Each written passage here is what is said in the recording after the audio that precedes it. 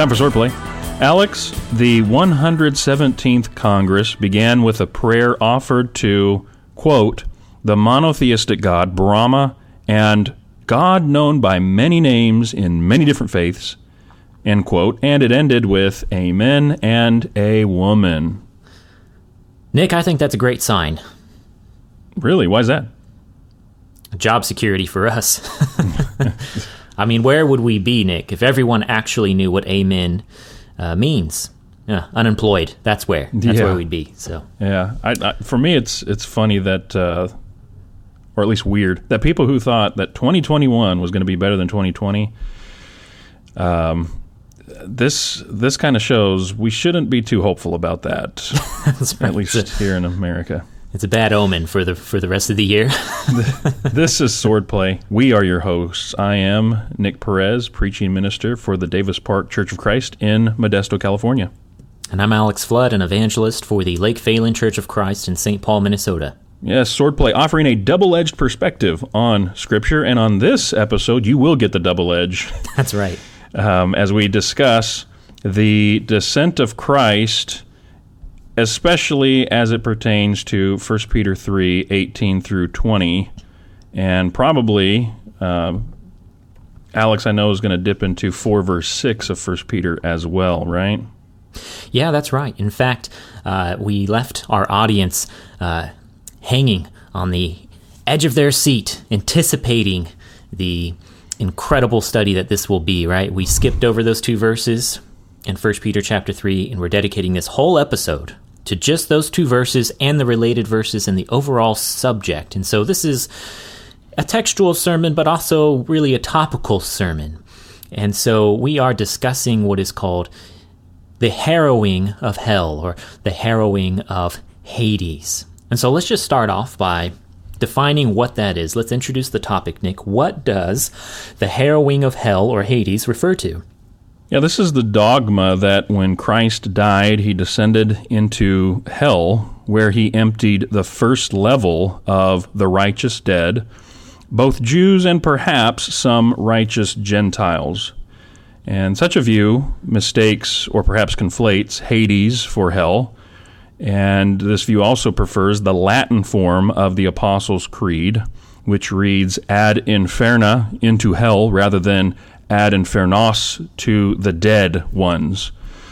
To release these faithful dead, Christ proclaims the gospel to them, giving them an opportunity to respond to the gospel in the fullness of time, since they had expressed faith in Yahweh and his coming Messiah.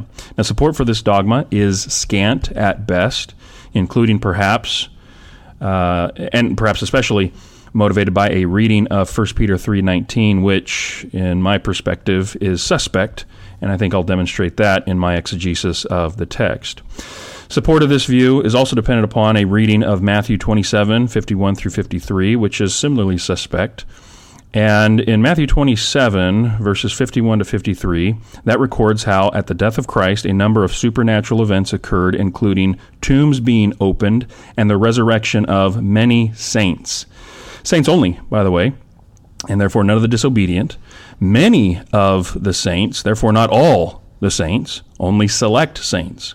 Now, speculation abounds as to the identity of these saints, and it includes Job, the patriarchs, Zechariah, John the Baptist's father, that is, Simeon, Anna, Joseph, Jesus' father.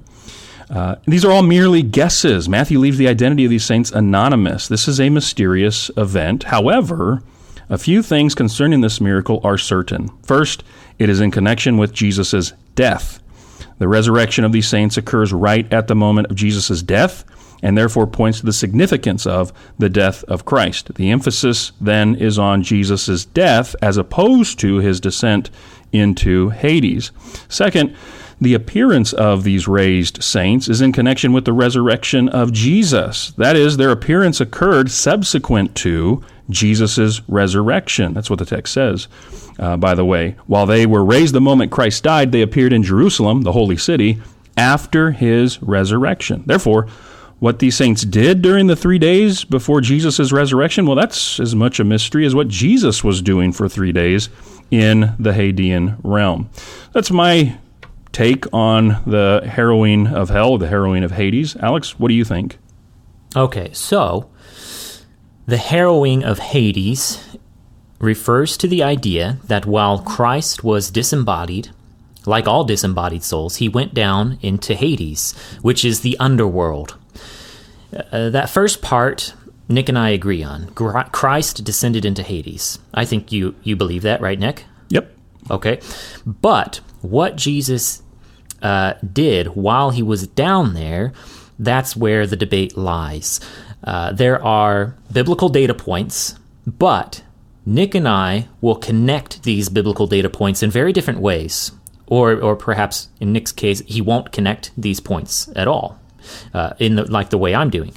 So I support the view that Jesus preached to the dead while in Hades and brought a multitude of different groups back to life upon his own resurrection.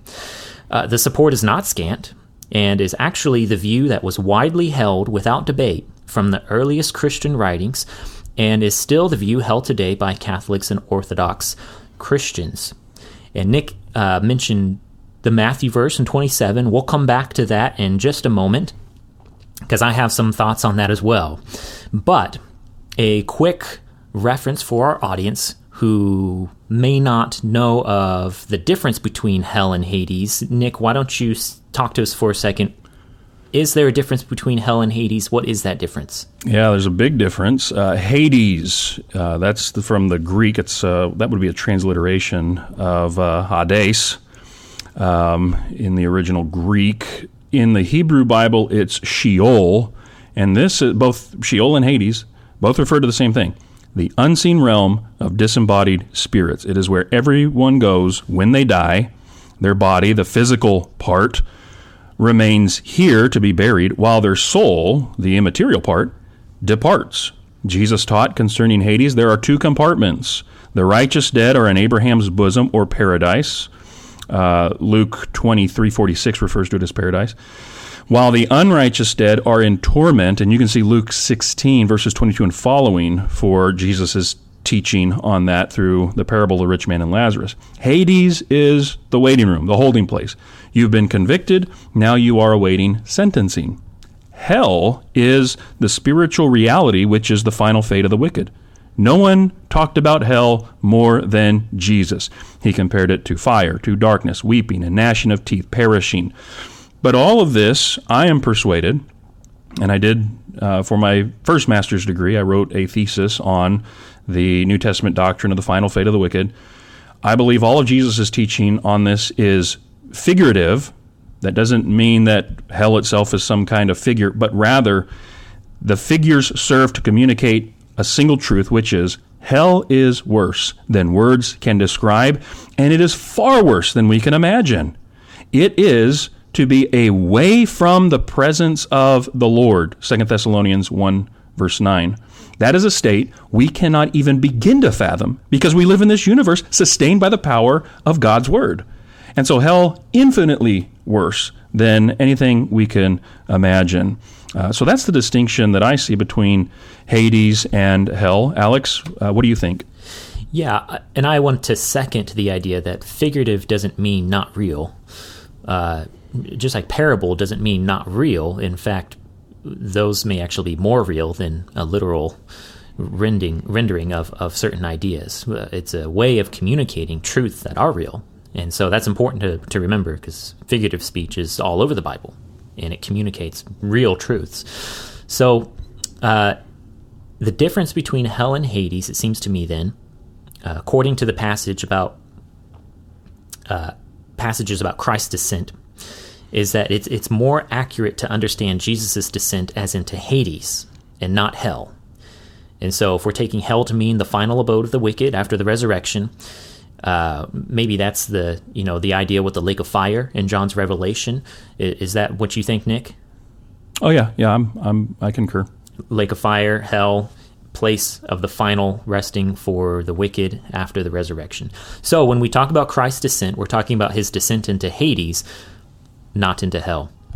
I think there's a passage, isn't it, in the Sermon on the Mount that says, Jesus says, "Fear him who can throw both body and soul into hell." That's, I think it's Matthew 10 and like verse 28. That's just off the top of my head. But that's... Kind of points to the bodily resurrection, right? I got it right, 10:28. There you go. Do not fear those who kill the body, but cannot kill the soul. Rather, fear him who can destroy both soul and body in hell. Right. So, hell being a future judgment, Hades being the waiting place for the dead until that future judgment. So, hell and Hades, there you go. So, we're talking about Christ's descent then, Nick. Mm-hmm. What other passages might be related to that theme of Christ's descent into Hades? So I'm going to cover all of the passages that I think pertain to the descent of Christ. And I've only got 3 passages, Old Testament and New Testament, that speak to this. Alex is going to have more. First, it begins in Psalm 16:10. This is actually quoted by Peter on Pentecost. In Acts 2 and verse 27. So there's 2 passages right there. Psalm 16, verse 10, this is King David. He wrote this psalm, and he writes about how Yahweh will not abandon my soul to Sheol. And I've already talked about how Sheol, that's the realm of disembodied spirits. It's a parallel to Hades in the New Testament. And so David, he knew that. He knew what Sheol was, and so he writes about it, and he had hope that since his faith was in Yahweh, he says in verse 8, I have set Yahweh always before me, Yahweh would preserve his life even in the face of death, since he is one of God's saints, a holy one. Of course, we know David was a prophet, and Peter gives the Holy Spirit-inspired interpretation of this passage in Acts chapter 2. David was speaking also about Messiah. So Acts 2:27, also verse 31, on the day of Pentecost, Peter quotes this psalm at some length, and he affirms David wasn't talking about himself. He, as a prophet, was speaking of the resurrection of Christ. Specifically, David's prophecy was fulfilled in that Christ was not abandoned to Hades. That is, while Jesus' human soul, upon his death, descended to Hades, the unseen realm of disembodied spirits, his soul did not remain there. And so Peter, he continues, he says, this Jesus God raised up, that is, God raised the spirit of Jesus from Hades in order that he might reunite it with his resurrection body. And you get more of this also in John 19, verse 30. Jesus gave up his spirit, that is, his soul, his spirit went to the realm of disembodied spirits for the time that his body was in the tomb. The other text that deals with this is Romans 10 and verse 7. This is where Paul, quoting and interpreting Deuteronomy 30, verse 13, discussing how the law spoke to righteousness based on faith, asks, who will descend to the abyss?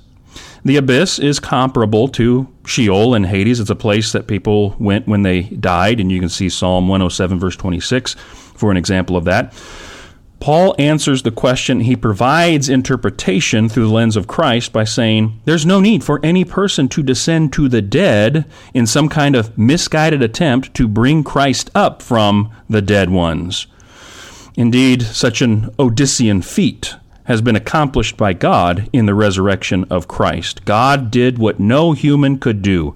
He raised Christ's spirit from among the dead ones, reunited it with his body in the resurrection. And by the way, all of that was to bring us righteousness when he did that. That's the point, really, of Romans 10 there in Paul's quotation of Deuteronomy, verse 30. So there you have it from my perspective. Psalm 16, Acts 2, Romans 10.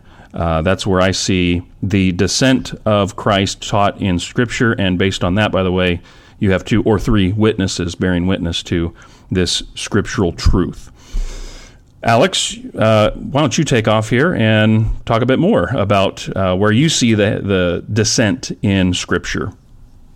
Yeah, I'm going to read a few of these passages just because I know that sometimes our audience isn't necessarily sitting in front of their Bible while listening to the podcast. And so you mentioned Psalm 16:10, which says, "For you will not abandon my soul to Sheol," which is Hades, "nor will you allow your Holy One to undergo decay." And as you mentioned, Peter preaches that on the day of Pentecost in Acts chapter 2, and he says that can't be David because we have David's tomb and his bones, and his body did undergo decay.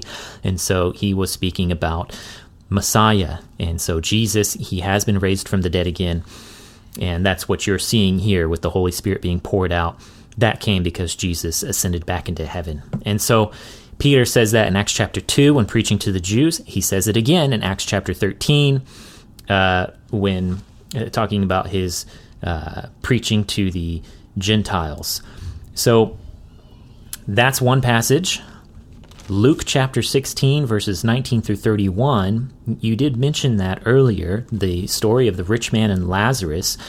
I want to keep that in mind because that does affirm a certain view of the afterlife and a certain cosmology in the ancient Near East and in the Jewish mind. Even if it's a parable, which that's debatable, maybe it's a parable, maybe it's not, but parables work off of elements that are real with some additional element of exaggeration. But this does affirm that there is an underworld, that's where dead people go, that there are compartments and separations for the righteous and the wicked. And that's important to keep in mind when we discuss the topic of Christ's descent into Hades. That's in Luke 16, verses 19 through 31. There's Matthew 27, which Nick mentioned earlier as well. I just want to read that, verses 51 through 53. It says, "And behold, the veil of the temple was torn in two from top to bottom, and the earth shook, and the rocks were split. The tombs were opened, and many bodies of the saints who had fallen asleep were raised. And coming out of the tombs, after his resurrection, they entered the holy city and appeared to many."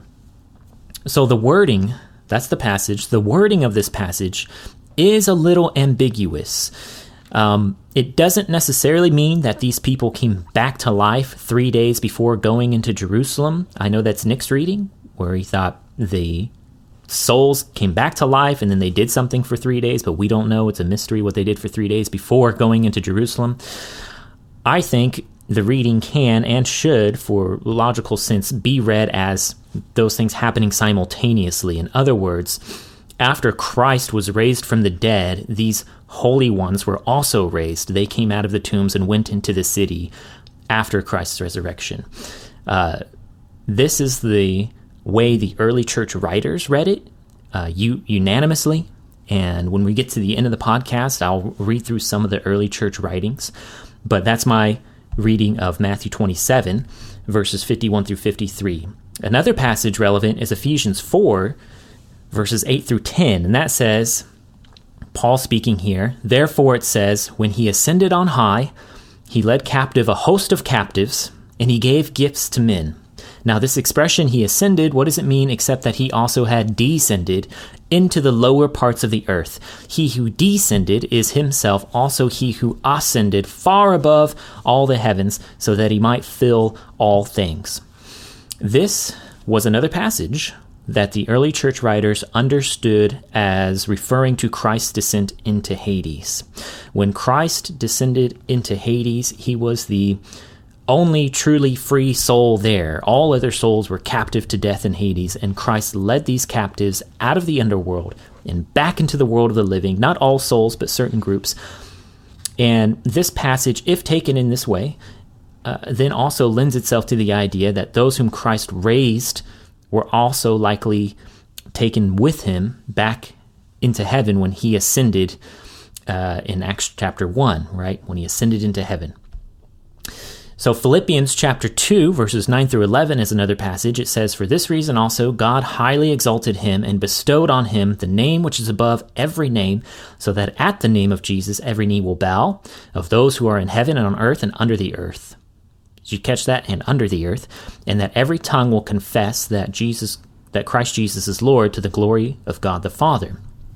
Now, this passage in Philippians is not used by early church writers in any way that I found, but I think it fits well into the complex of what we're talking about. Christ died so that we could all be saved. If the gospel was really preached in the underworld, the result would be there were knees under the earth bowing at the name of Christ. And thus, even in Hades, Jesus saved people. And I find that whole idea quite beautiful. In the resurrection, Hades will be empty. So no knees can bow then, freely or forcefully. So the only time where knees could bow to Jesus under the earth would be sometime between his death and before his resurrection. So I think that's relevant.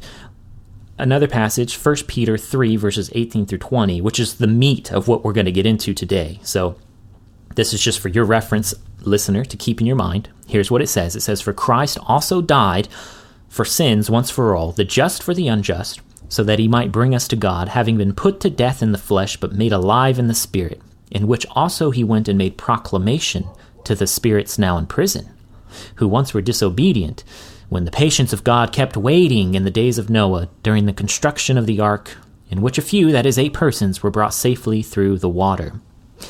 Like I said, the majority of this episode will circle around this passage, so I'll only preface by stating my position that Peter here is describing Jesus preaching while in Hades to all who died, I think from Adam until and including those who perished in the flood.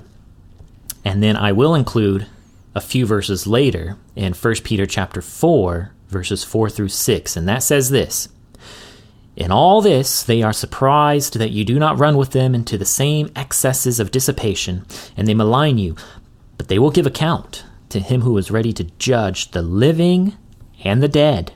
For the gospel for this purpose has been preached even to those who are dead, that though they are judged in the flesh as men, they may live in the Spirit, according to the will of God." This passage is not far removed from Peter's statement in chapter 3, verses 18 through 20. And I mean that it's not far removed contextually or distance-wise. There's not a whole lot of text between those verses. So I think there is a point carried through, but Nick and I are going to debate about what is that point. In fact, I think a strong correlation exists in the wording from 3, verse 18 and 4, verse 6. So in 3, verse 18, Christ was put to death in the flesh, but made alive in the Spirit. But in 4, verse 6, the gospel has been preached to those who are dead, that though they were judged in the flesh, they may live in the Spirit. So there's a parallel between the flesh and the Spirit in the Spirit. Christ dying in the flesh, men dying in the flesh. Christ made alive in the Spirit, men made alive in the Spirit. If we take 3:18 to refer to Christ's physical death, it follows that chapter 4, verse 6 refers to the physical death of man. So we're going to now get into the meat of 1 Peter 3, verses 18 through 20. So Nick, take it away. How does this passage, verses 18 through 20, well, even through 22, right, the rest of the chapter, how does that relate to the surrounding context? Because we know there were no chapter divisions originally, right? So what do you think about the broader context of 1 Peter? Right. No chapter, no verses, just the document itself. And verse 18 begins, "for," or "because." And that translates the phrase hotikai.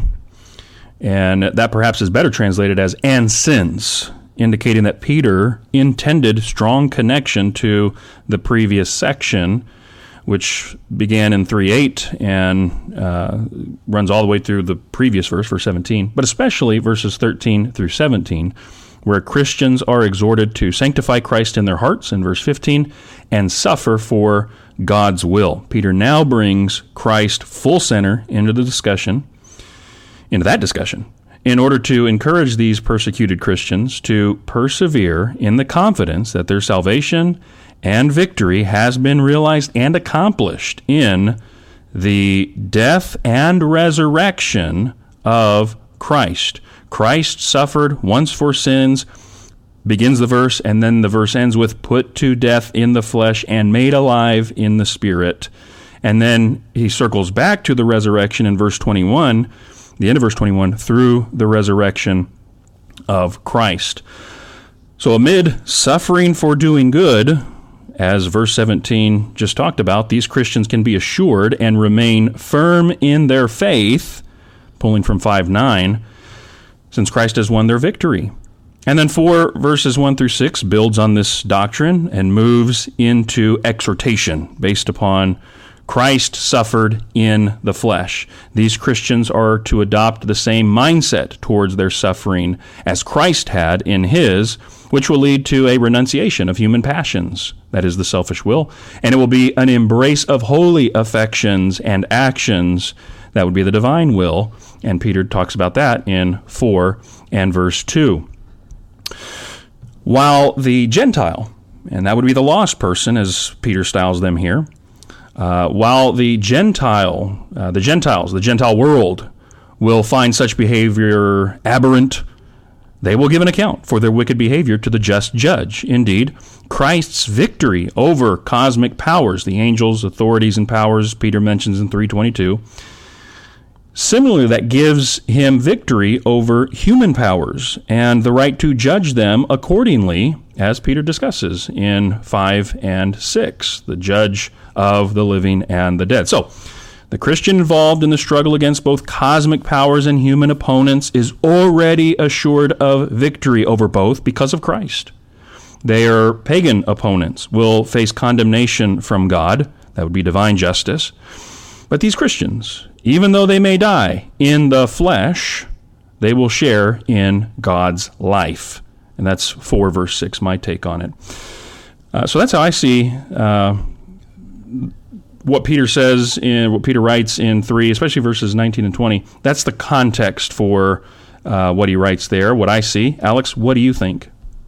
Yeah, I think there is some overlap between what we're both seeing, because I do believe this passage relates to the surrounding context through the theme of judgment. And you mentioned that. The persecutors of these Christians, they will be judged for their wicked deeds. But if the Christian perseveres, then he will be judged worthy of a reward. And so some measure of judgment can occur in this life on earth. It's not the final judgment, but some judgment does occur on earth. Some measure of judgment can even occur under the earth in Hades. Think about the rich man and Lazarus. The rich man is undergoing a judgment of punishment in Hades. Lazarus is undergoing a judgment of rest and reward in Hades. But the ultimate judgment comes on the day of resurrection, and Peter points that out more than once or twice in the first 2 chapters. I think the point being is that Christ has been made judge overall. I think that's what Peter is pointing towards in this passage. He's been made judge overall in the heavenly realms. You get that from chapter 3, verse 22, of the living on the earth and of the dead under the earth. And that's my take on chapter 4, verses 5 and 6. You know, Paul says in Romans chapter 14, verse 9, and this is, I think, a very relevant passage. Paul says, "For to this end Christ died and lived again." It's his physical death, right? Not his spiritual death, because Christ never sinned. He never had a spiritual death. Christ died and lived again, that he might be Lord of both the dead and the living. So you have a parallel there between physical death and the spiritual life. Okay. While Nick's position is that the dead that were preached to are actually Christians, and the preaching occurred while they were alive, my position is that the dead were prisoners of Hades, and Christ set them free upon their receiving of the gospel while he was among them in spirit. I think both positions do fit within the context, so I'm not saying, I'm disregarding what Nick says. I appreciate what Nick says, but in my opinion, I opt for what I see as an easier explanation. And we'll talk more about that as we get into it, Nick. So what do you think Peter means when he writes that Jesus was put to death in the flesh, but made alive in the spirit? Well, I think it's the same thing that you just quoted from Paul in Romans 14, verse 9. "For to this end Christ died and lived again." That's typical death and resurrection language. And so I think that's exactly what Peter has in mind here as well.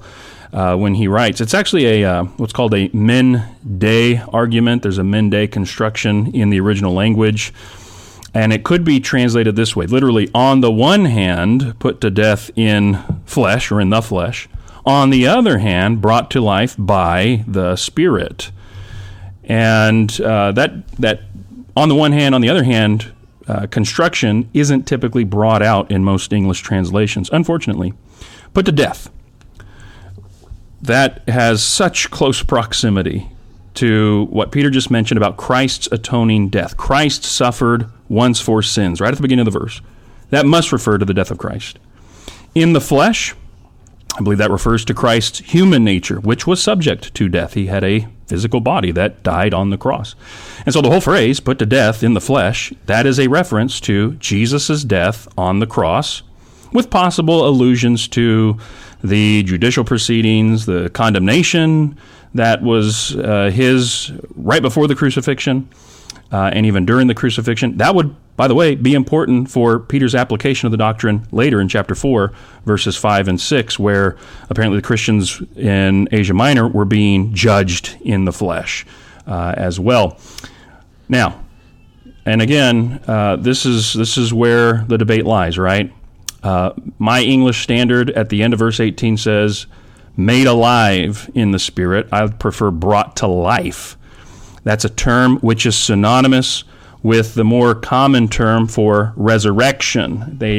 Different terminology, but the same concept, the same idea is evident in the terms that are used. And this is evident from the usage of this in Romans 8, verse 11. If the Spirit of him who raised Jesus from the dead dwells in you, he who raised Christ Jesus from the dead will also give life, same word that Peter uses here in 3:18, 1 Peter. He will also give life to your mortal bodies through his Spirit who dwells in you. And that is resurrection language all the way around, all the way through. It's also evident from John 5:21, the correlation between these terms. For as the Father raises the dead and gives them life, that's the same word, by the way, gives them life, same word that Peter uses again in here in 3:18. So also the Son gives life to whom he will. And so the interchangeability of these terms is clear, and so brought to life here refers to the resurrection of Christ. The context likewise points to this conclusion. In verse 21, he talks about the resurrection of Jesus, Jesus Christ, there at the end of that verse. Now, what about the phrase by the Spirit? Brought to life by the Spirit, and I believe it's a capital S, not a lowercase s here. It's referring to the Holy Spirit, and that seems appropriate to translate the term there, pneumati, given the parallel with sarki, sarkos, and pneumos, the juxtaposition between those. That's a common parallel you get throughout the New Testament, flesh and spirit. So you can see especially this in the spirit is willing, but the flesh is weak, Matthew 26:41.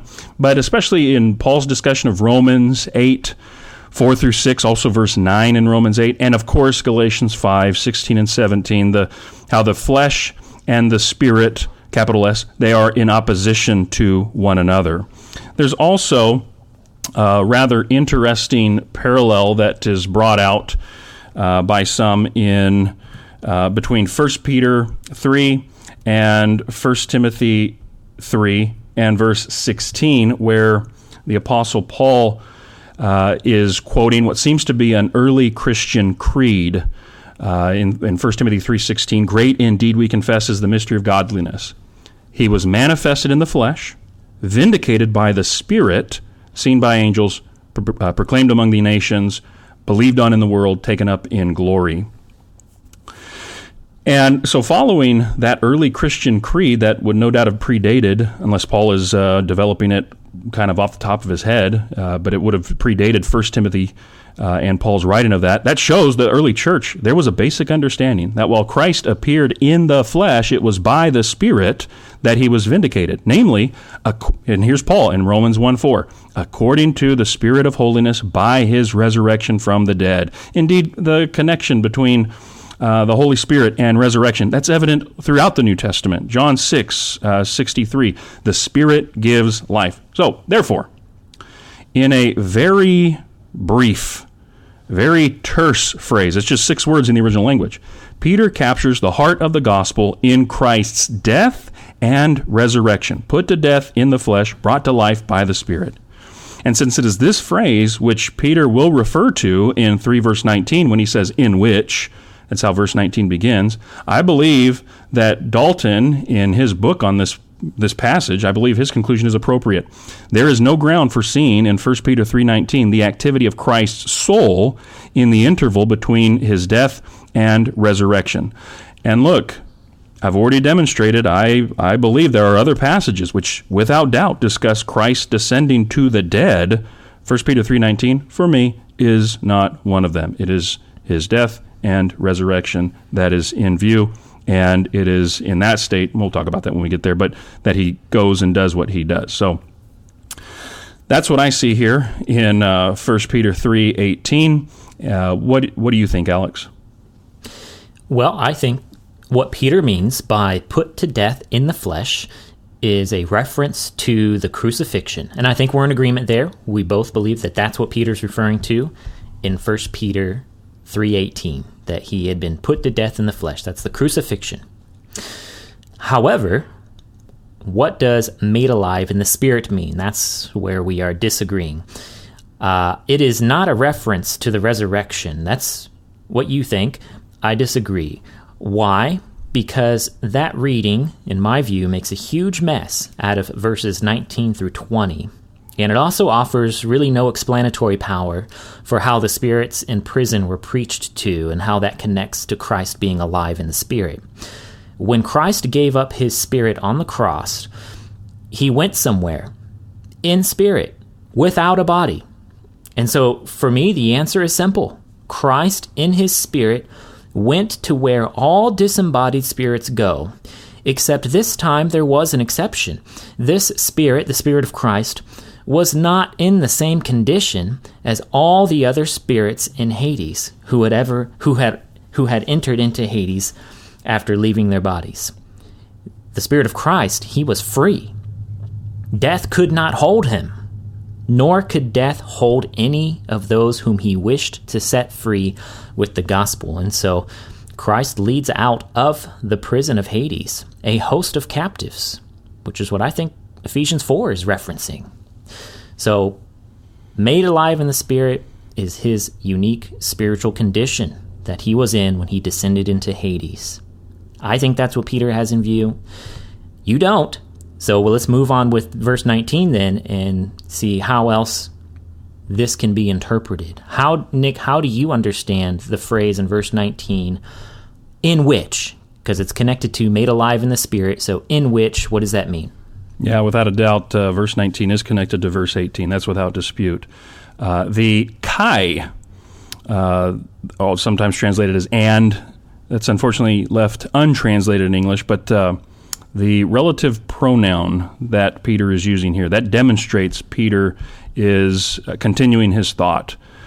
Christ brought us to God through his death and resurrection, because that's the point, right? That's the point right there in the heart, that he might bring us to God, the heart of verse 18. Christ does that through his death and resurrection, which is interesting, right? Because I'd like to hear an explanation of how he brings us to God. And talking about these Christians now in Asia Minor, how does that work with the Hadean descent? Anyway, the death and resurrection definitely brings us to God. And also, as the risen Lord, he went and he made proclamation to these disobedient spirits. And I'll work through the explanation of who they are and what all that is involved, what all is involved with that. But in which this seems to be a favorite phrase of Peter. He uses it elsewhere in 1 Peter. Just off the top of my head, I believe it's 1:6, 2:2. I think there's a place in chapter 4 he uses the same kind of construction. But that phrase, in which, can also be translated in which state or in that state, and refers to either spirit, again, capital S in the preceding verse, or the entire phrase, put to death in the flesh, made alive in the spirit, of that same verse, same phrase there. If the former, then that phrase there, in which, is actually equivalent to in the spirit or in spirit. And that's a phrase which appears over 40 times in the New Testament. And the most notable example of this is in the creedal material that Paul quotes in 1 Timothy 3:16. It's a remarkable parallel, by the way. He was manifested in the flesh, vindicated by the Spirit. And in the latter case of the whole phrase being, and by the way, vindicated by the Spirit, that would have been, that's clear resurrection language as well. I believe that parallel there is strong and intentional, at least for the Holy Spirit who inspired the text. In the latter case, that Peter has the whole phrase in mind, put to death in the flesh, made alive in the Spirit, the state, in that state, which Christ goes and makes proclamation, is in his state as the risen Lord, the one who was put to death in the flesh but was made alive by the Spirit. And interestingly, both options of interpretation, I think, yield the same result. It is after the resurrection that is in view. On this occasion, which is another acceptable translation of that phrase, on this occasion, Christ went and proclaimed. In order to interpret this as the descent, I believe some assumptions need to be made that first, made alive in the Spirit, that means other than it does elsewhere in the New Testament. In fact, everywhere else in the New Testament. This is actually then kind of a unique understanding, unique to Peter even, than it does elsewhere in the New Testament, which everywhere else in the New Testament it has to do with resurrection. And also, the other assumption that needs to be made is the phrase is parenthetical, and on the occasion or in the state of being put to death in the flesh, Christ went and proclaimed. In other words, made alive in the Spirit is sort of parenthetical, what is emphasized here is the state in which he is a spirit being, something like that. But both of these interpretive moves, I believe, are foreign to the context of both the Epistle and the New Testament, and I think it's also foreign to sound exegetical methods of what we typically do when we take a text of Scripture and interpret it. My take on it, Alex, what do you think about that phrase, in which? Right. So, for some reason, you have your reading of the Greek, but the Christians who spoke Greek, read Greek, and wrote Greek didn't read it in the way that you're reading it at all, which I find strange. I have a list of quotes from early Christian writers over the first 300 years of Christianity, that's the Ante-Nicene Fathers, and they unanimously and without debate held to a view of Christ descending into Hades to preach the gospel to the dead and to bring them back to life. To be honest, I don't quite follow the Greek arguments you're making here. I don't quite follow those myself, but I'm just saying it really is no stretch of the imagination to see Peter referencing Christ's descent in this passage. Christ was made alive in the Spirit. That's a phrase which I think refers to the unique quality of Christ's Spirit after it left his dead body. And that's a quality which, by the way, now exists in us, in our spirit, through Christ. And so he was the first one to be made alive in the Spirit, but now we are made alive in the Spirit. We have been made alive together with Christ, says Ephesians 2:5 and Colossians 2:13. So Christ's unique spiritual condition of sinlessness, it made him especially equipped to become the firstborn from the dead through his resurrection.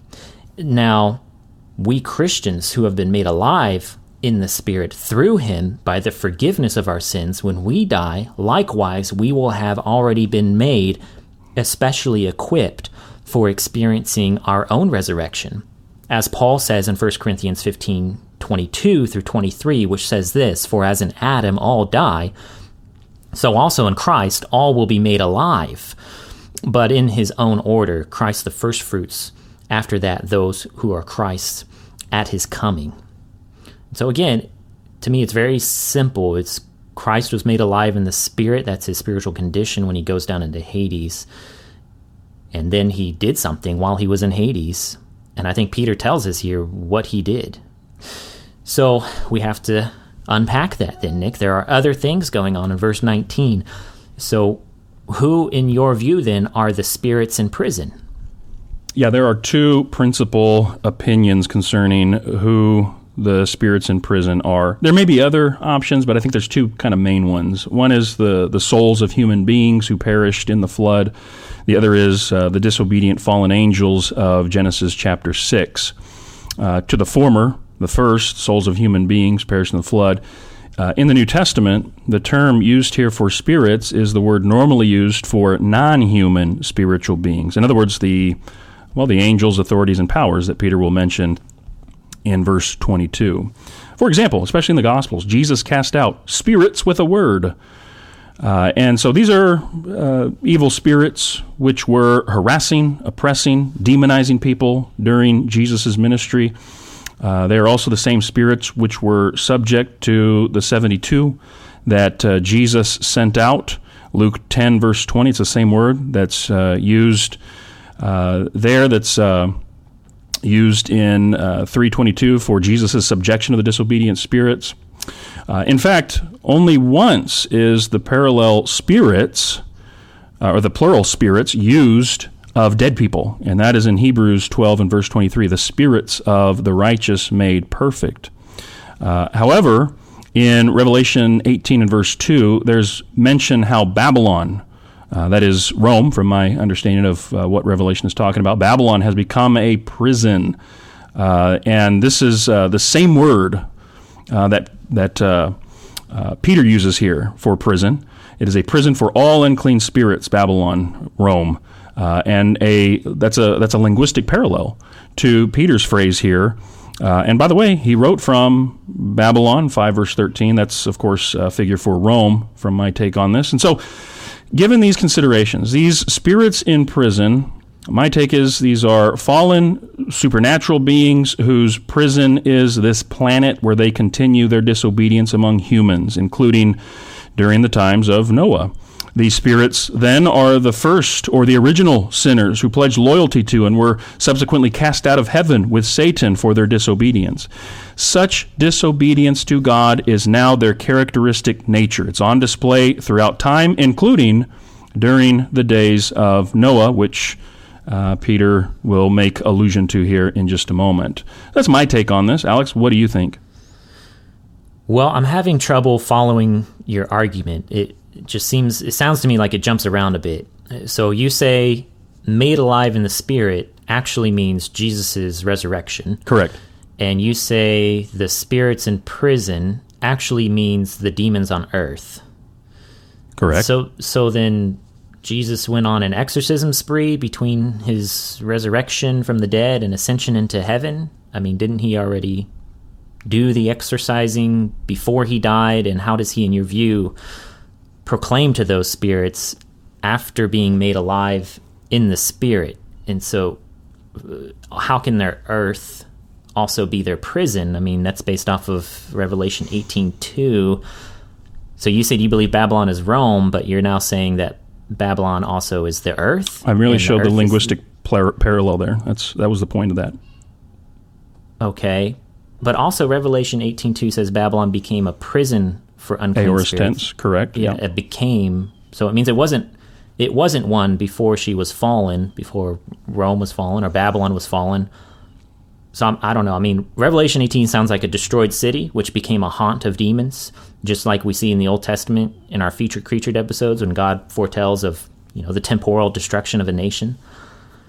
I mean, I think Peter is speaking quite plainly. I mean, the spirits which Christ proclaimed, the words preached, those whom he preached to were those humans that perished in the flood, and possibly even from Adam onward to the time of the flood. I mean, the underworld is a holding cell.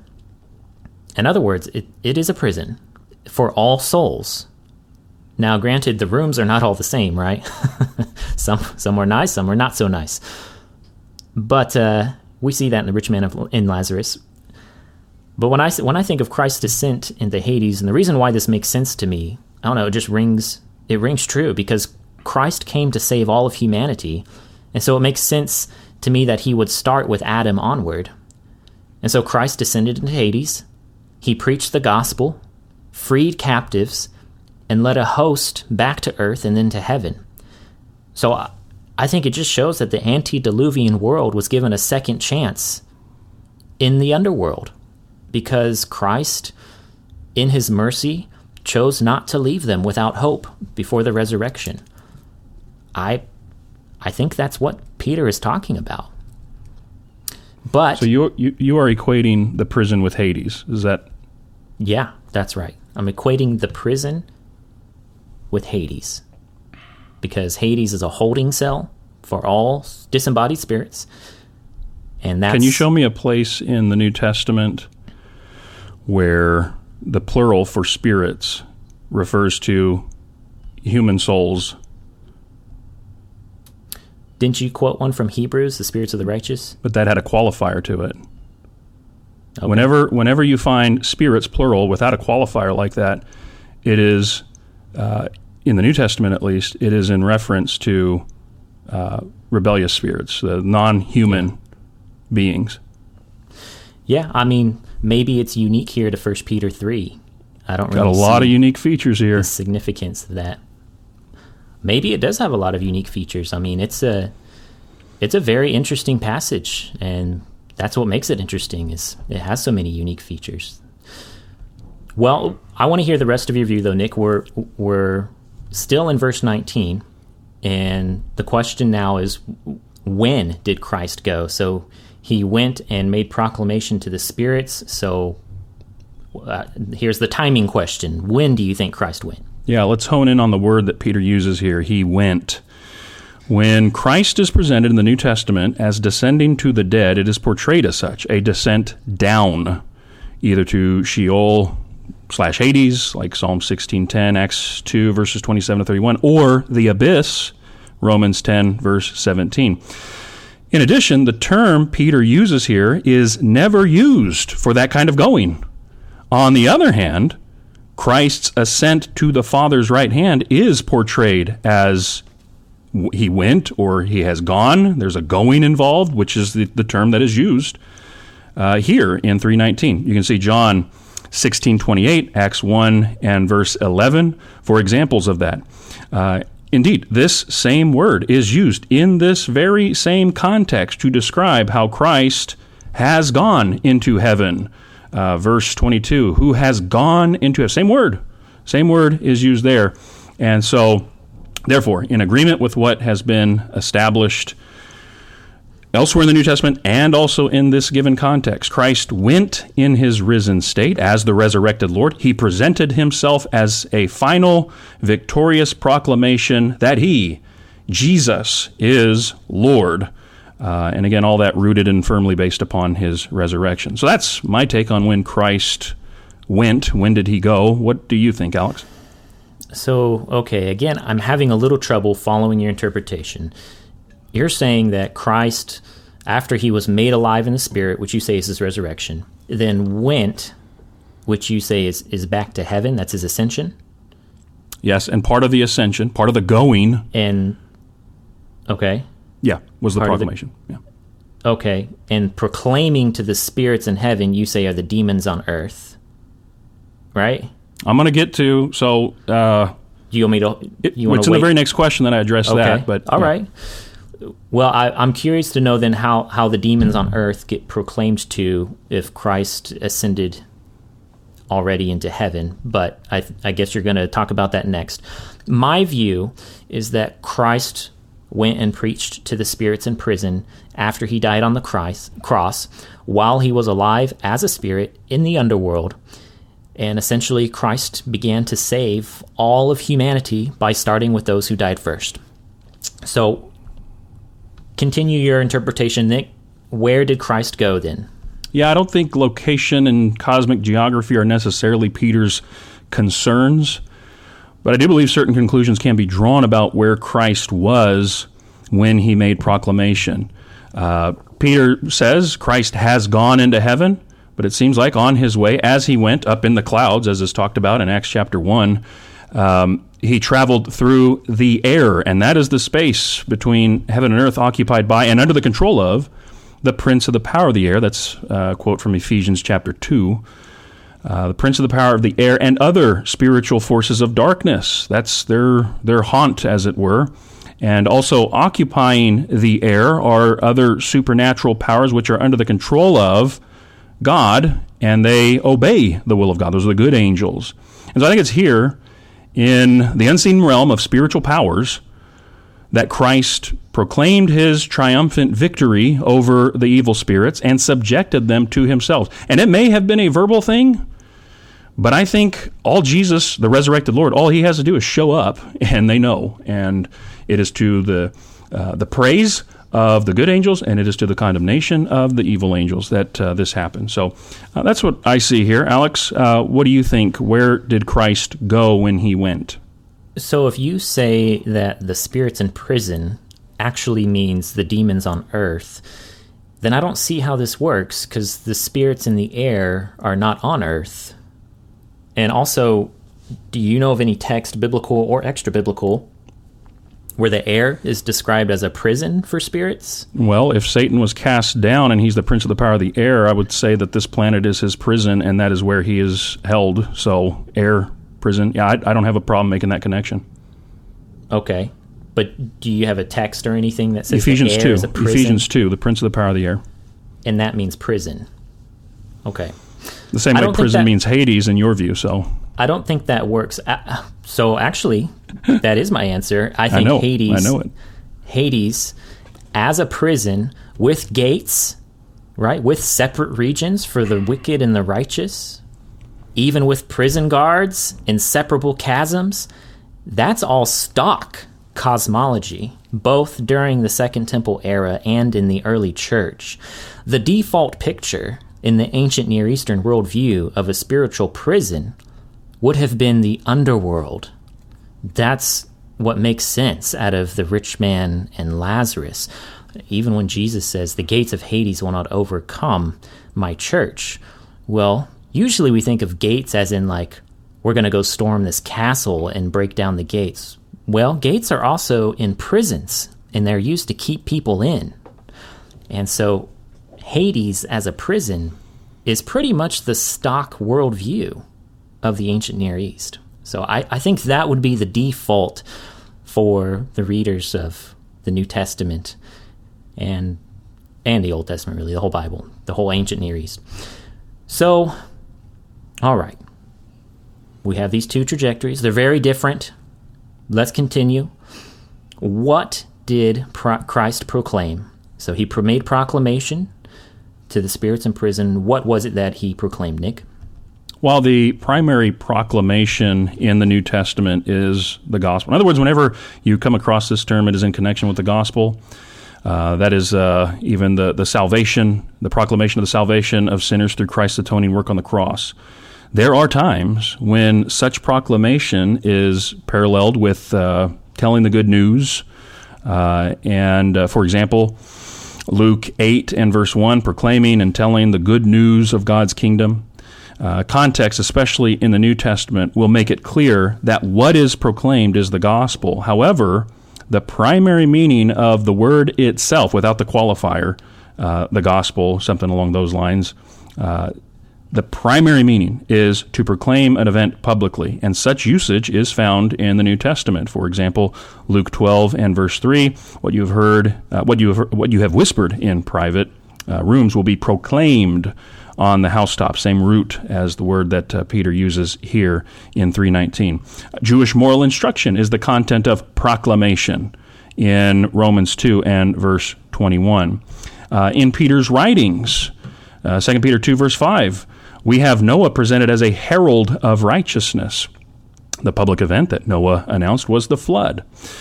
And, of course, given the proximity to the Noah reference that's coming up in 3 and verse 20, it seems appropriate to recognize the proclamation of Christ not as the preaching of the gospel to spirits in prison, something, by the way, that throughout the New Testament is aimed exclusively at living humans. But like Noah, Christ heralds his own lordship by showing himself as the risen Christ in the spiritual realm. Jesus is Lord. That means that the rule of the spiritual forces of darkness is over, and therefore Christ does not proclaim the gospel, especially not with a view toward conversion, but rather as the creed that Paul cites over in 1 Timothy chapter 3, verse 16, he was seen by angels. And this served as an announcement of victory over the cosmic forces of evil. So that's the proclamation aspect for me. What do you think, Alex? Okay. So now I'm really confused, okay? So you're saying Christ was made alive in the Spirit, which actually means his resurrection. And then after that, he went, which you say he means ascended back to heaven. And that he proclaimed, which you say actually means displayed himself, to the spirits in prison, which actually means demons trapped on earth, but also somehow in the air.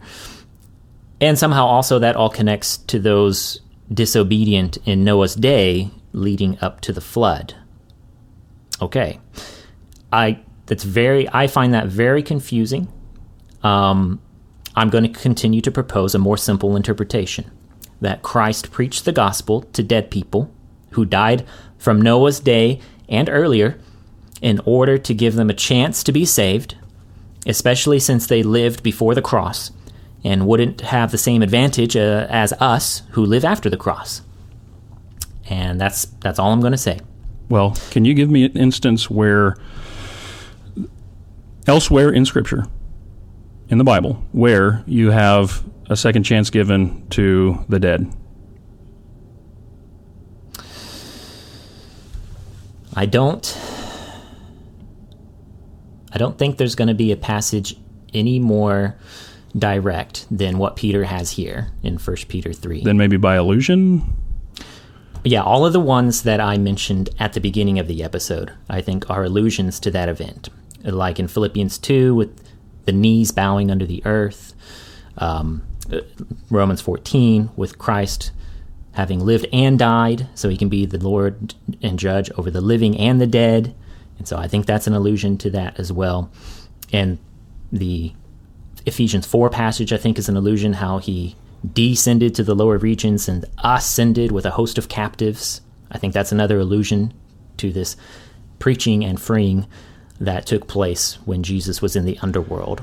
And there are and the other passages I mentioned as well, but I think those all do support, by way of allusion, what Peter is talking about here in 1 Peter 3. So then, in your view, it's not just for the righteous dead that Christ descends. It's for everybody to get a second chance? Yes and no. So I'm going to hold off on answering that. Okay. I see what you're saying. But when I get to the early church writers, the debate wasn't whether Christ preached to the dead or not. There was a debate within that accepted presupposition of who did he specifically preach to and who were the ones that came up with him out of Hades. That is a debate where the church fathers talked and had different ideas about. So I want to wait until we get to there just to see what they thought, because otherwise I'll be saying the same thing twice. But I think we have 3 more questions or 2 more questions left before we get there. So, Nick, I think we're going to get to something where we actually have some common ground here. All right. So, do you think Peter was dependent upon the book of Enoch when he wrote this passage? Yeah, much is made about Peter's assumed familiarity with and usage of the Jewish tradition and intertestamental literature regarding Enoch. Some make note of how Peter talks about spirits in prison and how that is how the fallen angels are described in 1 Enoch, imprisoned inside the earth. That's 1 Enoch 14, verse 15. However, spirits is a term used in 1 Enoch for the souls of dead humans, and always with the qualifier. For example, in 22:3 of 1 Enoch, spirits of the souls of the dead, while it is angels and watchers who are in prison in 1 Enoch. Additionally, Enoch's descent and proclamation is paralleled by some who see in 1 Peter 3:19 Christ's descent and proclamation. While Enoch went, same word used by Peter, his proclamation is never called in that way. It's never called a proclamation, and to use the same word that Peter uses here, kerusso. Never called that. Also, based upon the foregoing interpretation concerning the resurrection and ascent, it seems more consistent if one were to argue Peter relied upon any Enoch tradition it would be more likely to see Peter relying upon second Enoch, wherein Enoch ascends to the second and fifth heavens, where condemned angels are prisoners under guard. That's 2 Enoch 7, 1 through 3.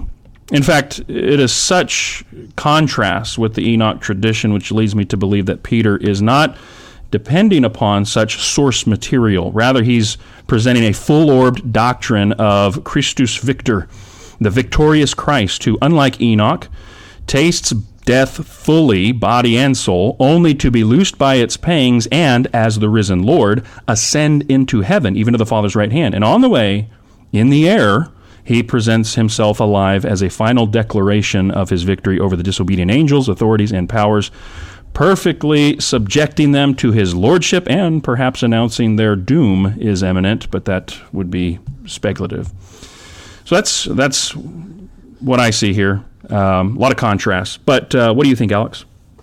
Well, finally, we do agree on something. Maybe not for all the same reasons, but I do think Peter is familiar with First Enoch. I mean, it was a very popular writing. And the Enochian template, just that basic storyline of how Genesis 6 was interpreted, I mean, that was pretty widespread.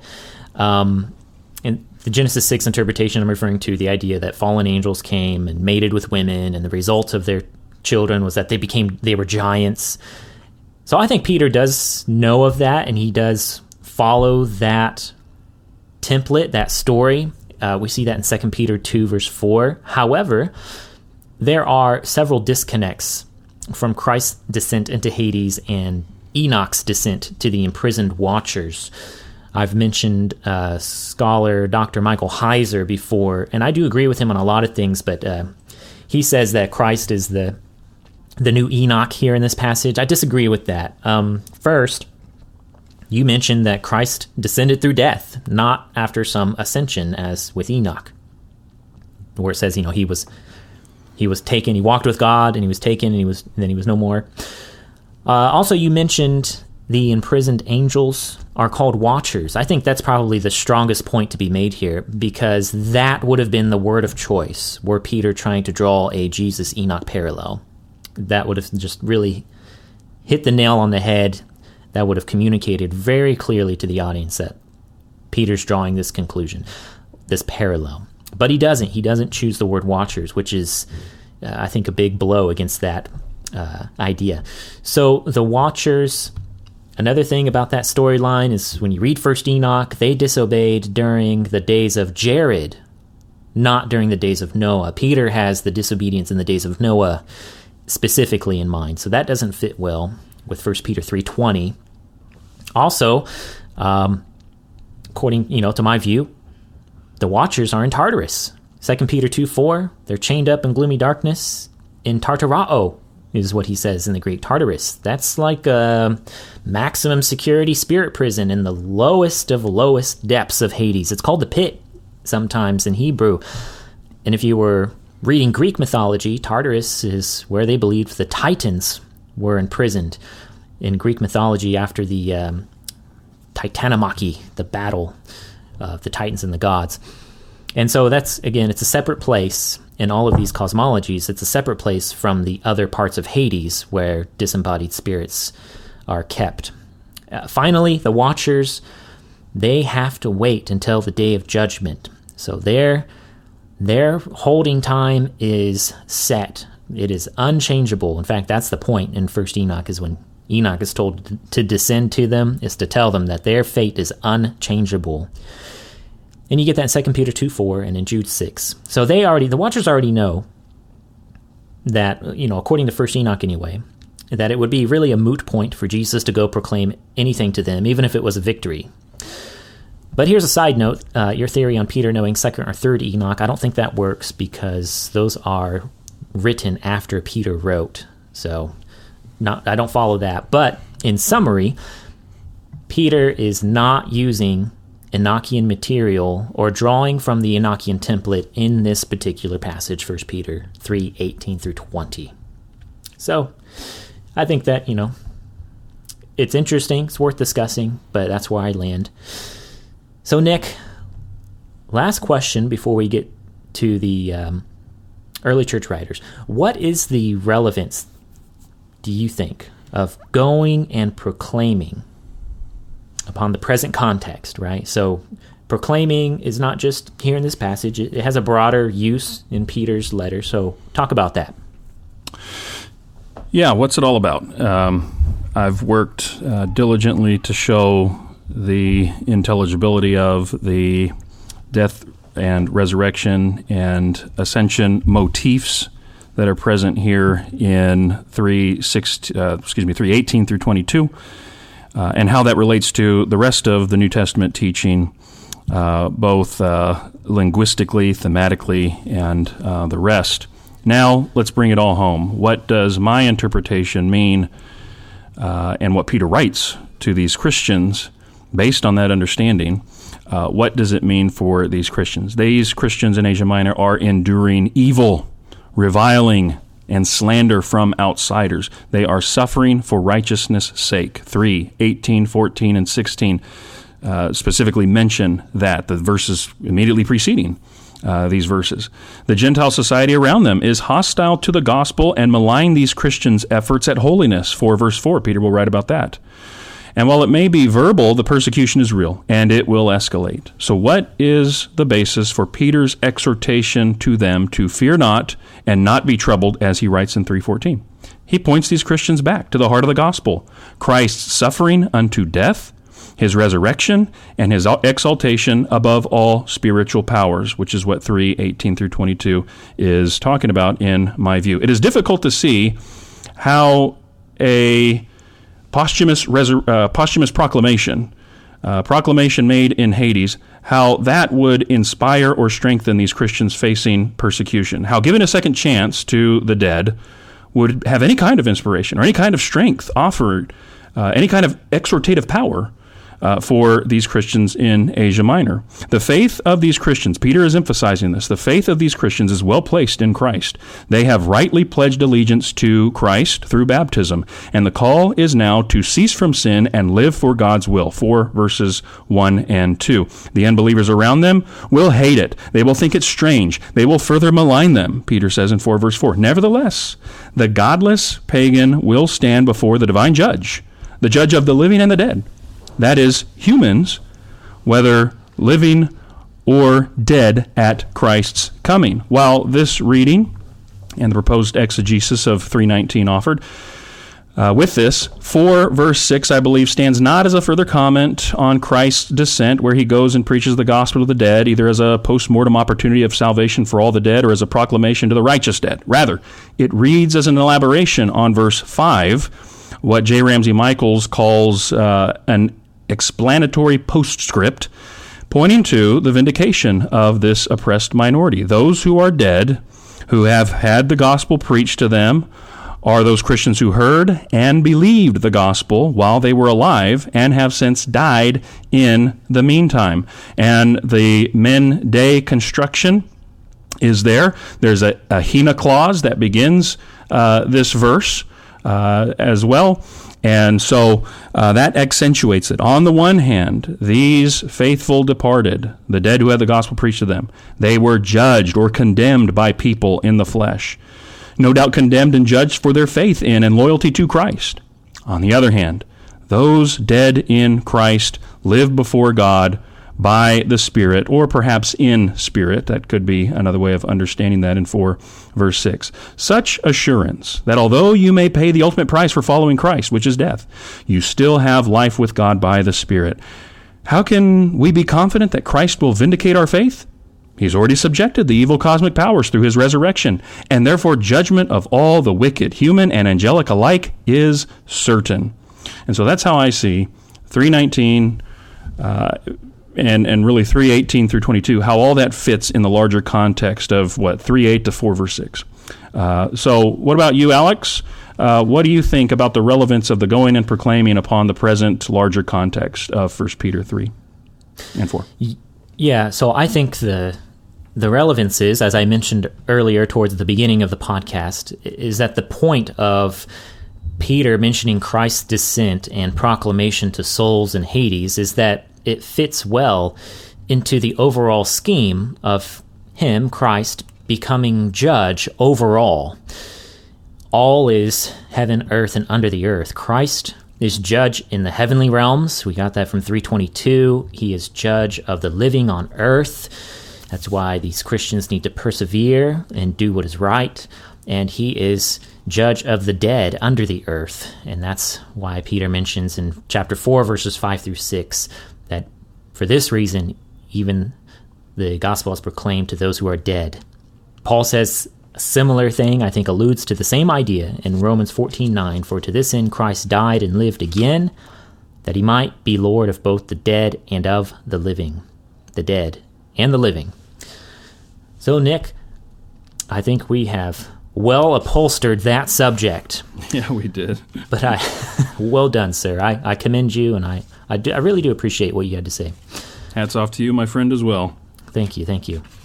Well, I wanted to end with some quotes that I found from the early church writers.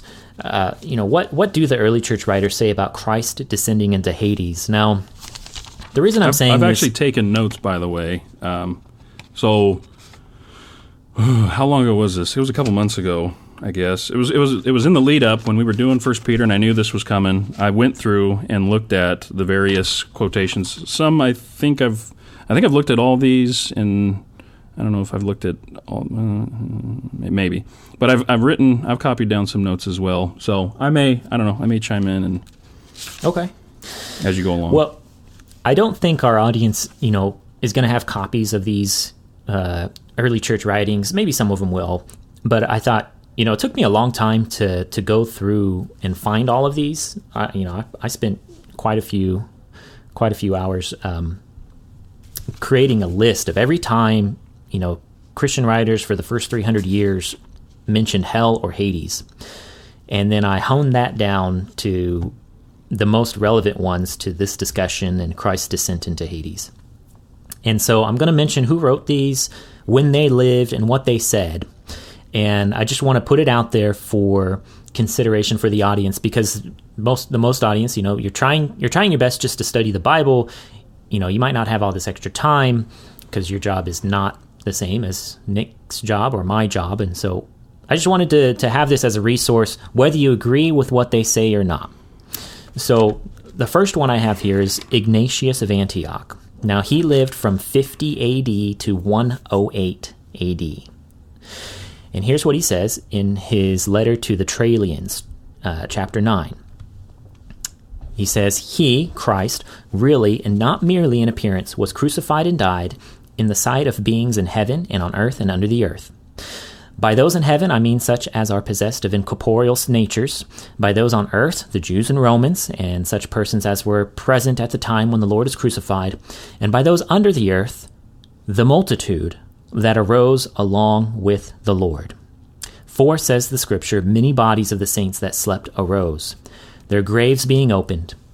He descended indeed into Hades alone, but he arose, accompanied by a multitude, and rent asunder that means of separation which had existed from the beginning of the world, and cast down its partition wall.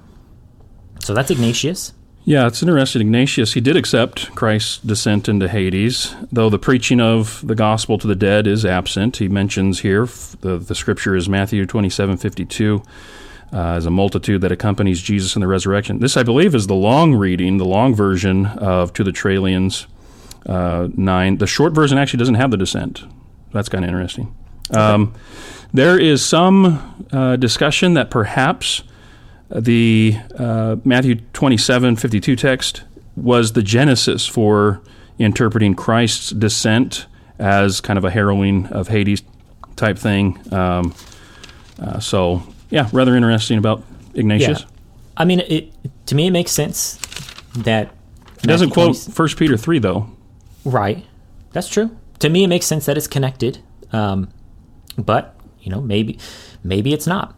I want to read these quotes because I think that they're interesting, that you have, these kinds of readings going on so early in the church.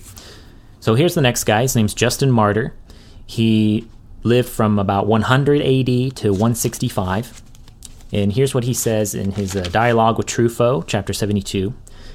He says, similarly, have they removed the following words from the writings of the same Jeremiah, that's Jeremiah, which says, the Lord God, the Holy One of Israel, remembered his dead that slept in their graves, and he descended to preach to them his salvation.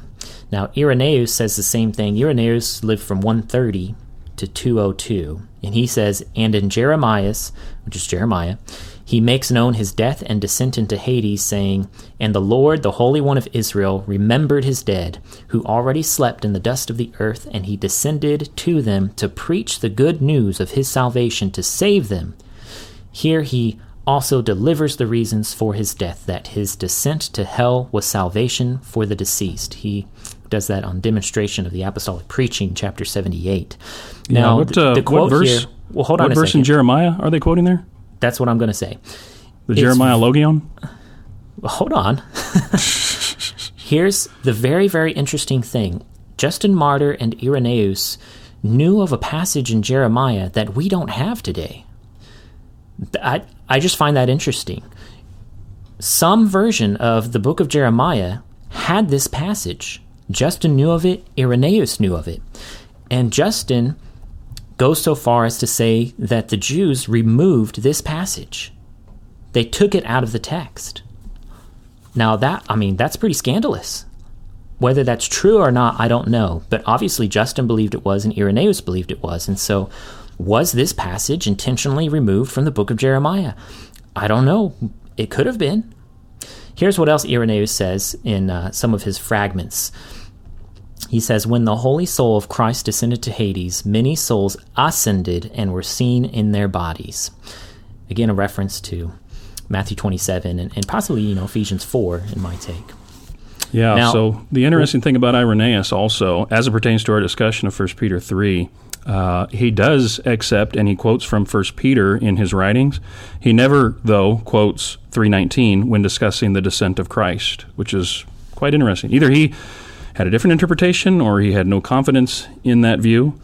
And if I'm not mistaken, Irenaeus, he doesn't so much teach the descent as he confronts the erroneous teaching of Marcion of Pontus, who taught Christ descended to Hades and raised the dead, like Cain and the Sodomites and the rest, but he left the righteous, Abel and Enoch and the rest. So he's arguing against Marcion in his writings.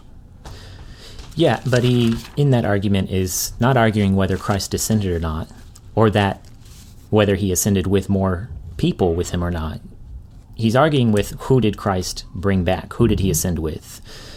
Because Marcion was saying the righteous thought God was trying to trick them, and so they didn't accept the gospel that Jesus preached to them, which Irenaeus and other writers say that's ridiculous. Not that the descent was ridiculous, or that ascending with souls was ridiculous, but that the righteous would reject what Jesus had to say is ridiculous, because they were so scared of their evil God who was trying to trick them. That was Marcion's, theologies. He thought the Old Testament God was an evil trickster God. So I'm not saying I want to debate and defend every single one of these early church writers. I mean, they were flawed men just like you Perfect. and I. That's all I wanted. That's all I wanted. That's fine. I'm not saying that, these are Holy Spirit inspired writers. I'm just saying that it is very, very interesting for me to hear what these men thought about and read and how they read our New Testament.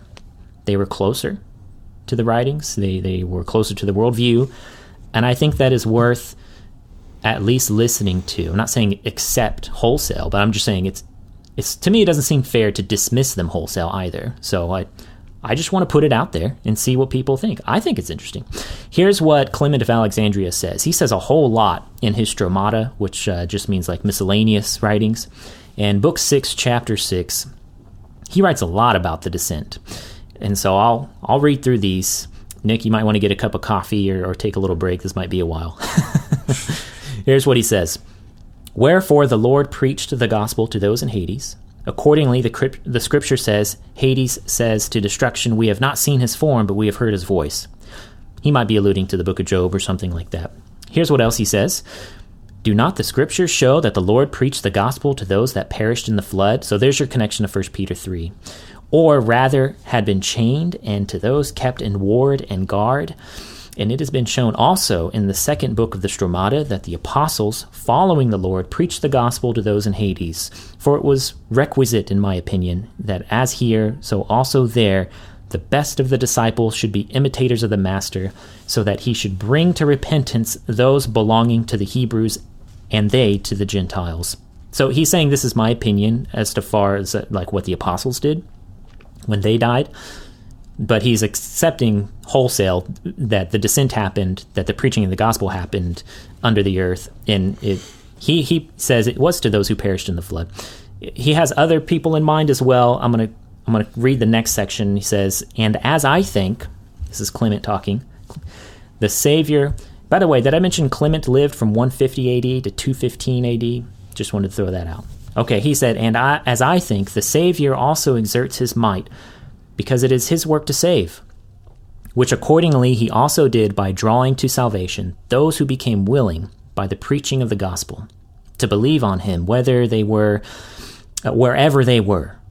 If then the Lord descended to Hades for no other end but to preach the gospel as he did descend, it was either to preach the gospel to all or to the Hebrews only.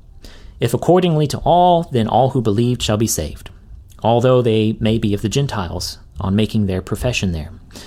Since God's punishments are saving and disciplinary, leading to conversion, and choosing rather the repentance than the death of a sinner, and especially since souls, although darkened by passions, when released from their bodies, are able to perceive more clearly because of their being no longer obstructed by the paltry flesh, if then he preached only to the Jews who wanted the knowledge and faith of the Savior, it is plain that since God is no respecter of persons, the apostles also, as here, so there, preached the gospel to those of the heathen who were ready for conversion. And it is well said by the shepherd, "They sat down with them, therefore, into the water, and again ascended. But these descended alive, and again ascended alive. But those who had fallen asleep descended dead, but ascended alive." Further, the gospel says that many bodies of those that slept arose, plainly as having been translated to a better state.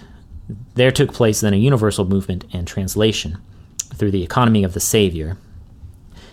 He goes on to say, "Did not the same dispensation obtain in Hades, so that even there all the souls, on hearing the proclamation, might either exhibit repentance or confess that their punishment was just, because they believed not?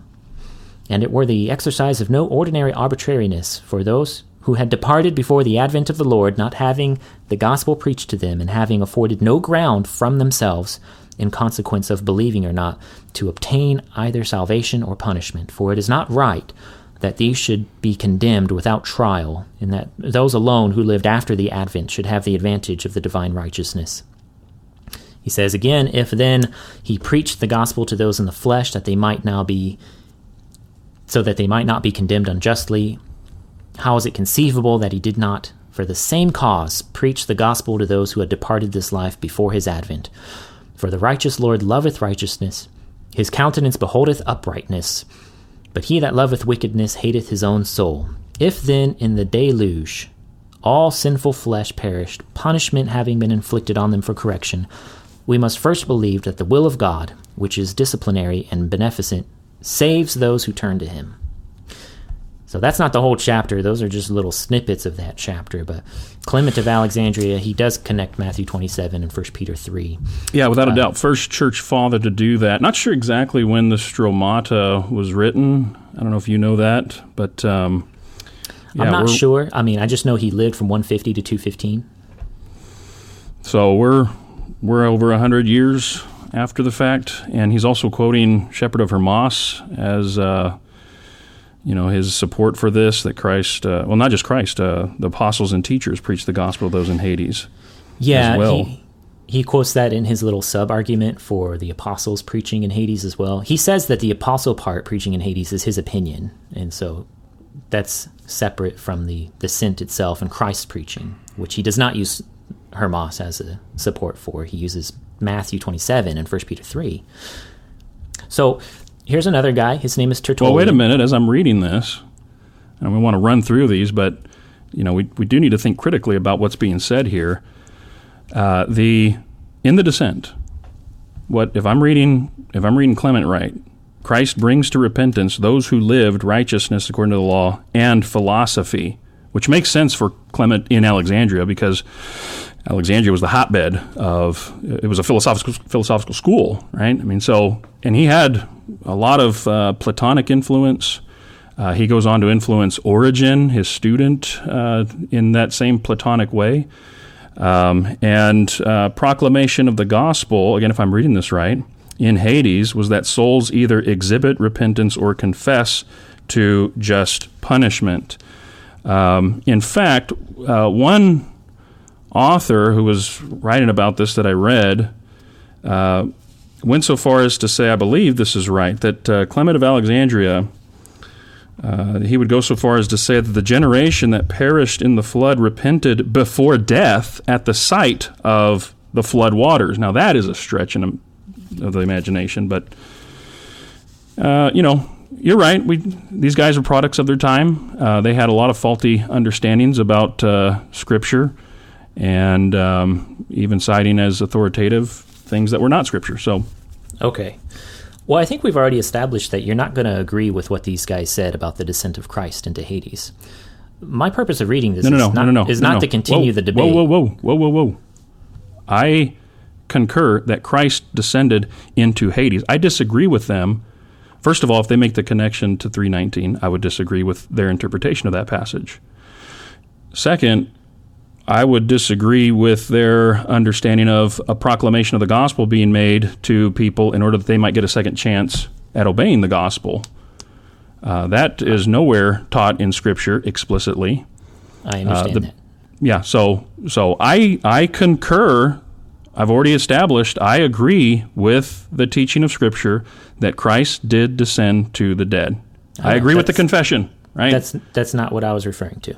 I know that you disagree. I'm trying to make a distinction. I'm trying to be as precise as possible, though, because what seems to be happening is the conflation of these two as one big fell swoop, and I think I don't think that's accurate. I think these guys, good and godly as they were, I think they missed a lot of stuff. You're about to quote Tertullian. Tertullian thought he believed in the corporality of souls. Okay, that Hades was in the heart of the earth. Okay, so I know that you disagree with the way they're reading the text and the connections they're making. You and I have already had that debate. I just want to read what they said for our audience so that they can have the information themselves as well, because they're probably not going to read through the early church fathers. And if they don't read through the early church fathers and they don't know what these guys taught in total, they're going to have problems, I think, if we're just quoting snippets and bits from their books. That's why I'm trying to bring a full-orbed portrait here of some of these early church fathers, and that's important. I don't think you or I are patristics experts here. And so I think it's fine to go ahead and just read what they said. And if the audience is interested in going back and doing a deep dive into the writings and views of these people, then they can do that. You've given your disclaimer. So let's just see what they said. I am by no means claiming to be an expert in patristic studies, but I have read enough to know certain things about these guys to speak intelligently about what they believed, in addition to the things that are written here. Okay. Well, can we go on? Another disclaimer, I guess. To read? Okay. Sure, go ahead. I appreciate the disclaimer. Tertullian, he was born around 155, died around 240. He says in his treatise on the soul, he says a lot of things in his treatise on the soul, but in chapter 55, he says, with the same law of his being fully complied by remaining in Hades in the form and condition of a dead man, nor did he ascend into the heights of heaven before descending into the lower parts of the earth, that he might there make the patriarchs and prophets partakers of himself. Now, Tertullian will go on in this treatise on the soul to explain that he believes a separate place exists for the Christian martyrs. So he has an interesting conversation about that and how that's a paradise distinct from Abraham's bosom, based off of the martyrs under the altar in heaven in Revelation 6. But he believes that when Christ was in Hades, he came and proclaimed and rescued the patriarchs and prophets. And so it's interesting. I mention this because there are different groups that people have in mind. Like, is it the disobedience in the flood? Is it Adam? Is it the patriarchs and the prophets? And so there is a debate as to who he preached to and who he raised up with himself. And that's all I'm saying. But the presupposition for all of them is that he did descend and he did preach. Hippolytus of Rome, he lived from 170 to 235. He said in some of his fragments on his commentary on the Psalms, "He who delivered from the lowest Hades the man first made of earth, when lost and bound by the chains of death, he who came down from above and exalted earth-born man on high, he who was become the preacher of the gospel to the dead, the redeemer of souls, and the resurrection of the buried." So Hippolytus is alluding to Adam being saved in part of that proclamation to the dead. He also says in his treatise on Christ and Antichrist, chapter 45, he says, "After this, at the Jordan, seeing the Savior with his own eye, he points him out and says, 'Behold, the Lamb of God, that taketh away the sin of the world.'" So he's talking about John the Baptist. And he'll say, "He, John the Baptist, also preached to those in Hades, becoming a forerunner there when he was put to death by Herod, that there too he might intimate that the Savior would descend to ransom the souls of the saints from the hand of death." You got book, chapter, and verse on that, Hippolytus? Come on, dude. John the Baptist, come on. So the interesting thing is that these guys are spinning out onto who else preached in the underworld. Did John the Baptist also preach in the underworld? Did the apostles also preach in the underworld? No biblical support. And the reason that they're spinning out on that is because they all assume that Christ preached in the underworld. Here's Origen of Alexandria. He lived from 184 to 253, and he is in his debate against Celsus, Book 2, chapter 42. He says, "Celsus next addresses to us the following remark." So Celsus will say, Celsus was a false teacher. He said, "You will not, I suppose, say of him that after failing to gain over those who were in this world, he went to Hades to gain over those who were there." And Origen says to Celsus, "Whether he like it or not, we do assert that not only while Jesus was in the body did he win over not a few persons merely, but so great a number that a conspiracy was formed against him on account of the multitude of his followers, but also that when he became a soul, without the covering of the body, he dwelt among those souls which were without bodily covering, converting such of them as were willing to himself, or those whom he saw, for reasons known to him alone, to be better adapted to such a course." So Origen, he just kind of says Christ did preach, but who he preached to and who he saved is for his, and what reasons he did that. He says, "I'm willing to leave that, as whatever, as a mystery that I don't know." Peter the First of Alexandria, he was born somewhere in the 200s, but he dies in 311. And he says this, "The lights of heaven were afraid, the sun fled away, the moon disappeared, the stars withdrew their shining, and day came to an end. The angel in astonishment departed from the temple after the rending of the veil, and darkness covered the earth on which its Lord had closed his eyes." So he's talking about the death of Jesus. "Meanwhile, Hades was with light resplendent, for thither had the star descended. The Lord indeed did not descend into Hades in his body, but in his spirit. He indeed is working everywhere, for whilst he raised the dead by his body, by his spirit he was he liberating their souls. For when the body of the Lord was hung upon the cross, the tombs, as we have said, were opened, Hades was unbared, the dead received their life, the souls were sent back again into the world, and that because the Lord had conquered Hades, had trodden down death, had covered the enemy with shame. Therefore, it was that the souls came forth from Hades, and the dead appeared upon the earth." And so that's fragments of Peter the First, and he was quoted later on by Alexander the First of Alexandria. He lived around 250 to 326, and he says this in a continuation of the same sermon. He says, "Now since thou hast come to earth, and hast sought for the members of thy fashioning, undertake for man who is thine own, receive that which is committed to thee, recover thine image, thine Adam." So he has Adam in mind here. "Then the Lord, the third day after his death, rose again, thus bringing man to a knowledge of the Trinity.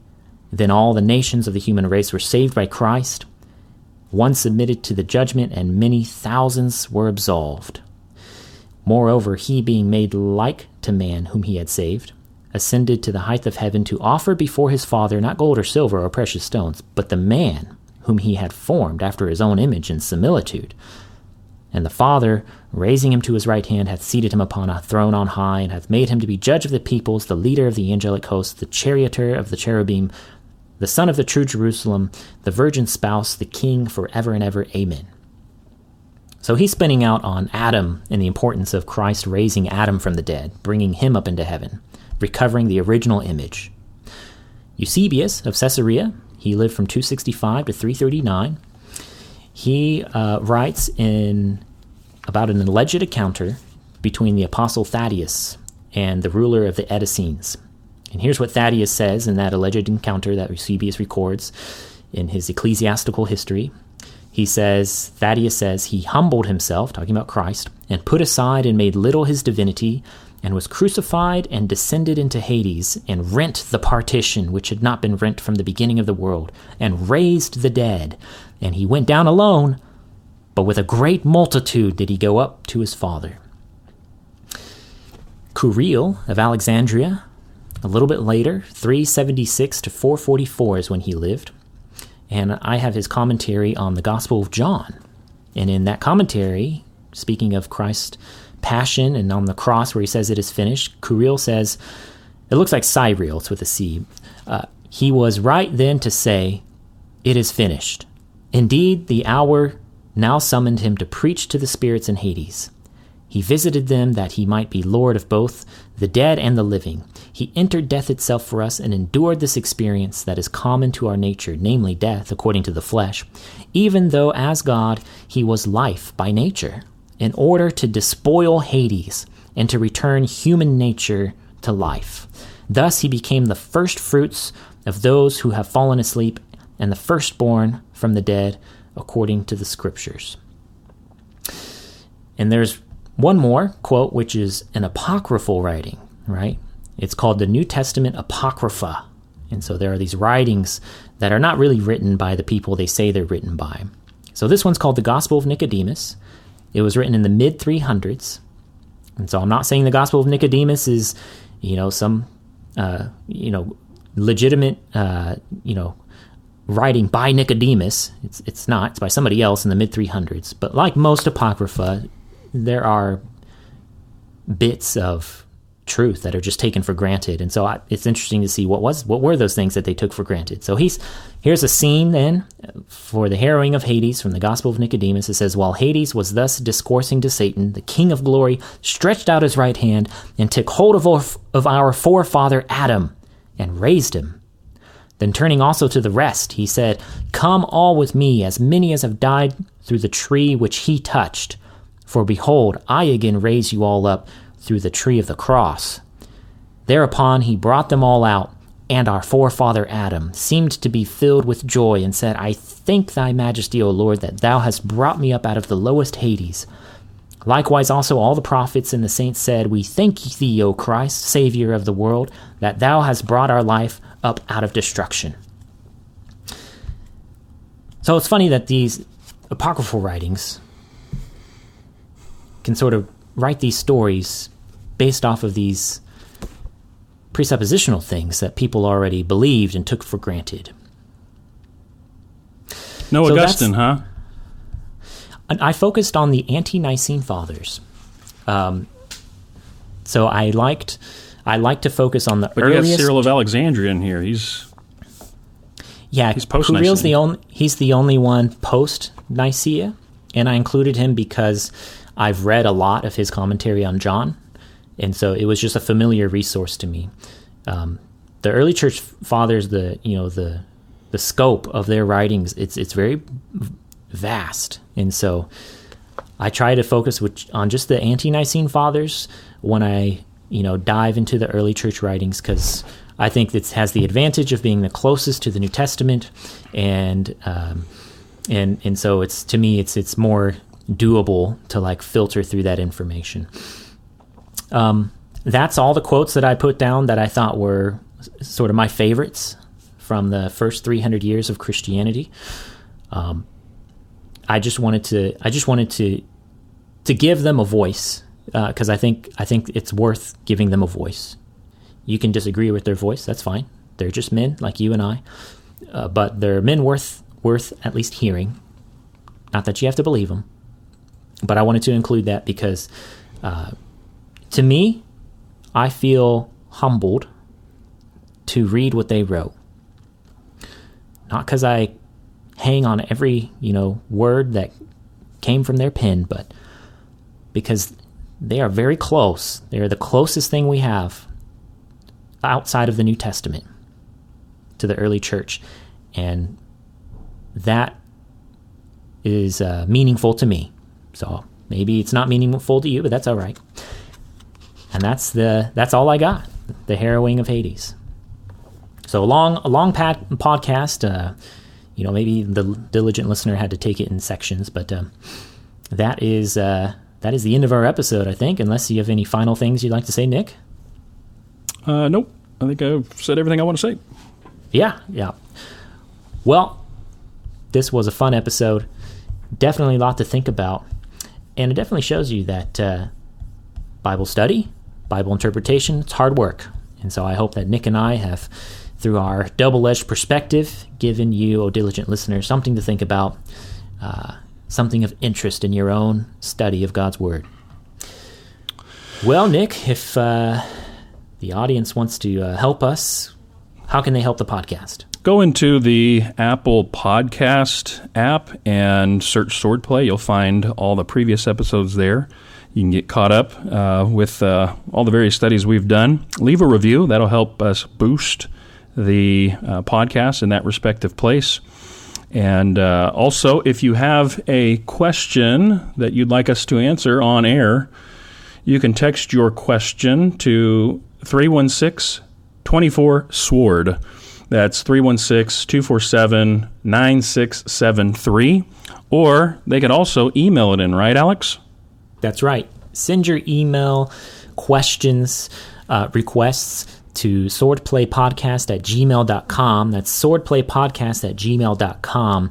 I do have a PDF here of all the quotes that I gave, both from the Bible and from the early church writers. And so if you want that for your own reference and citations, you can send us an email, swordplaypodcast@gmail.com, swordplaypodcast@gmail.com, and I'll happily share that with you.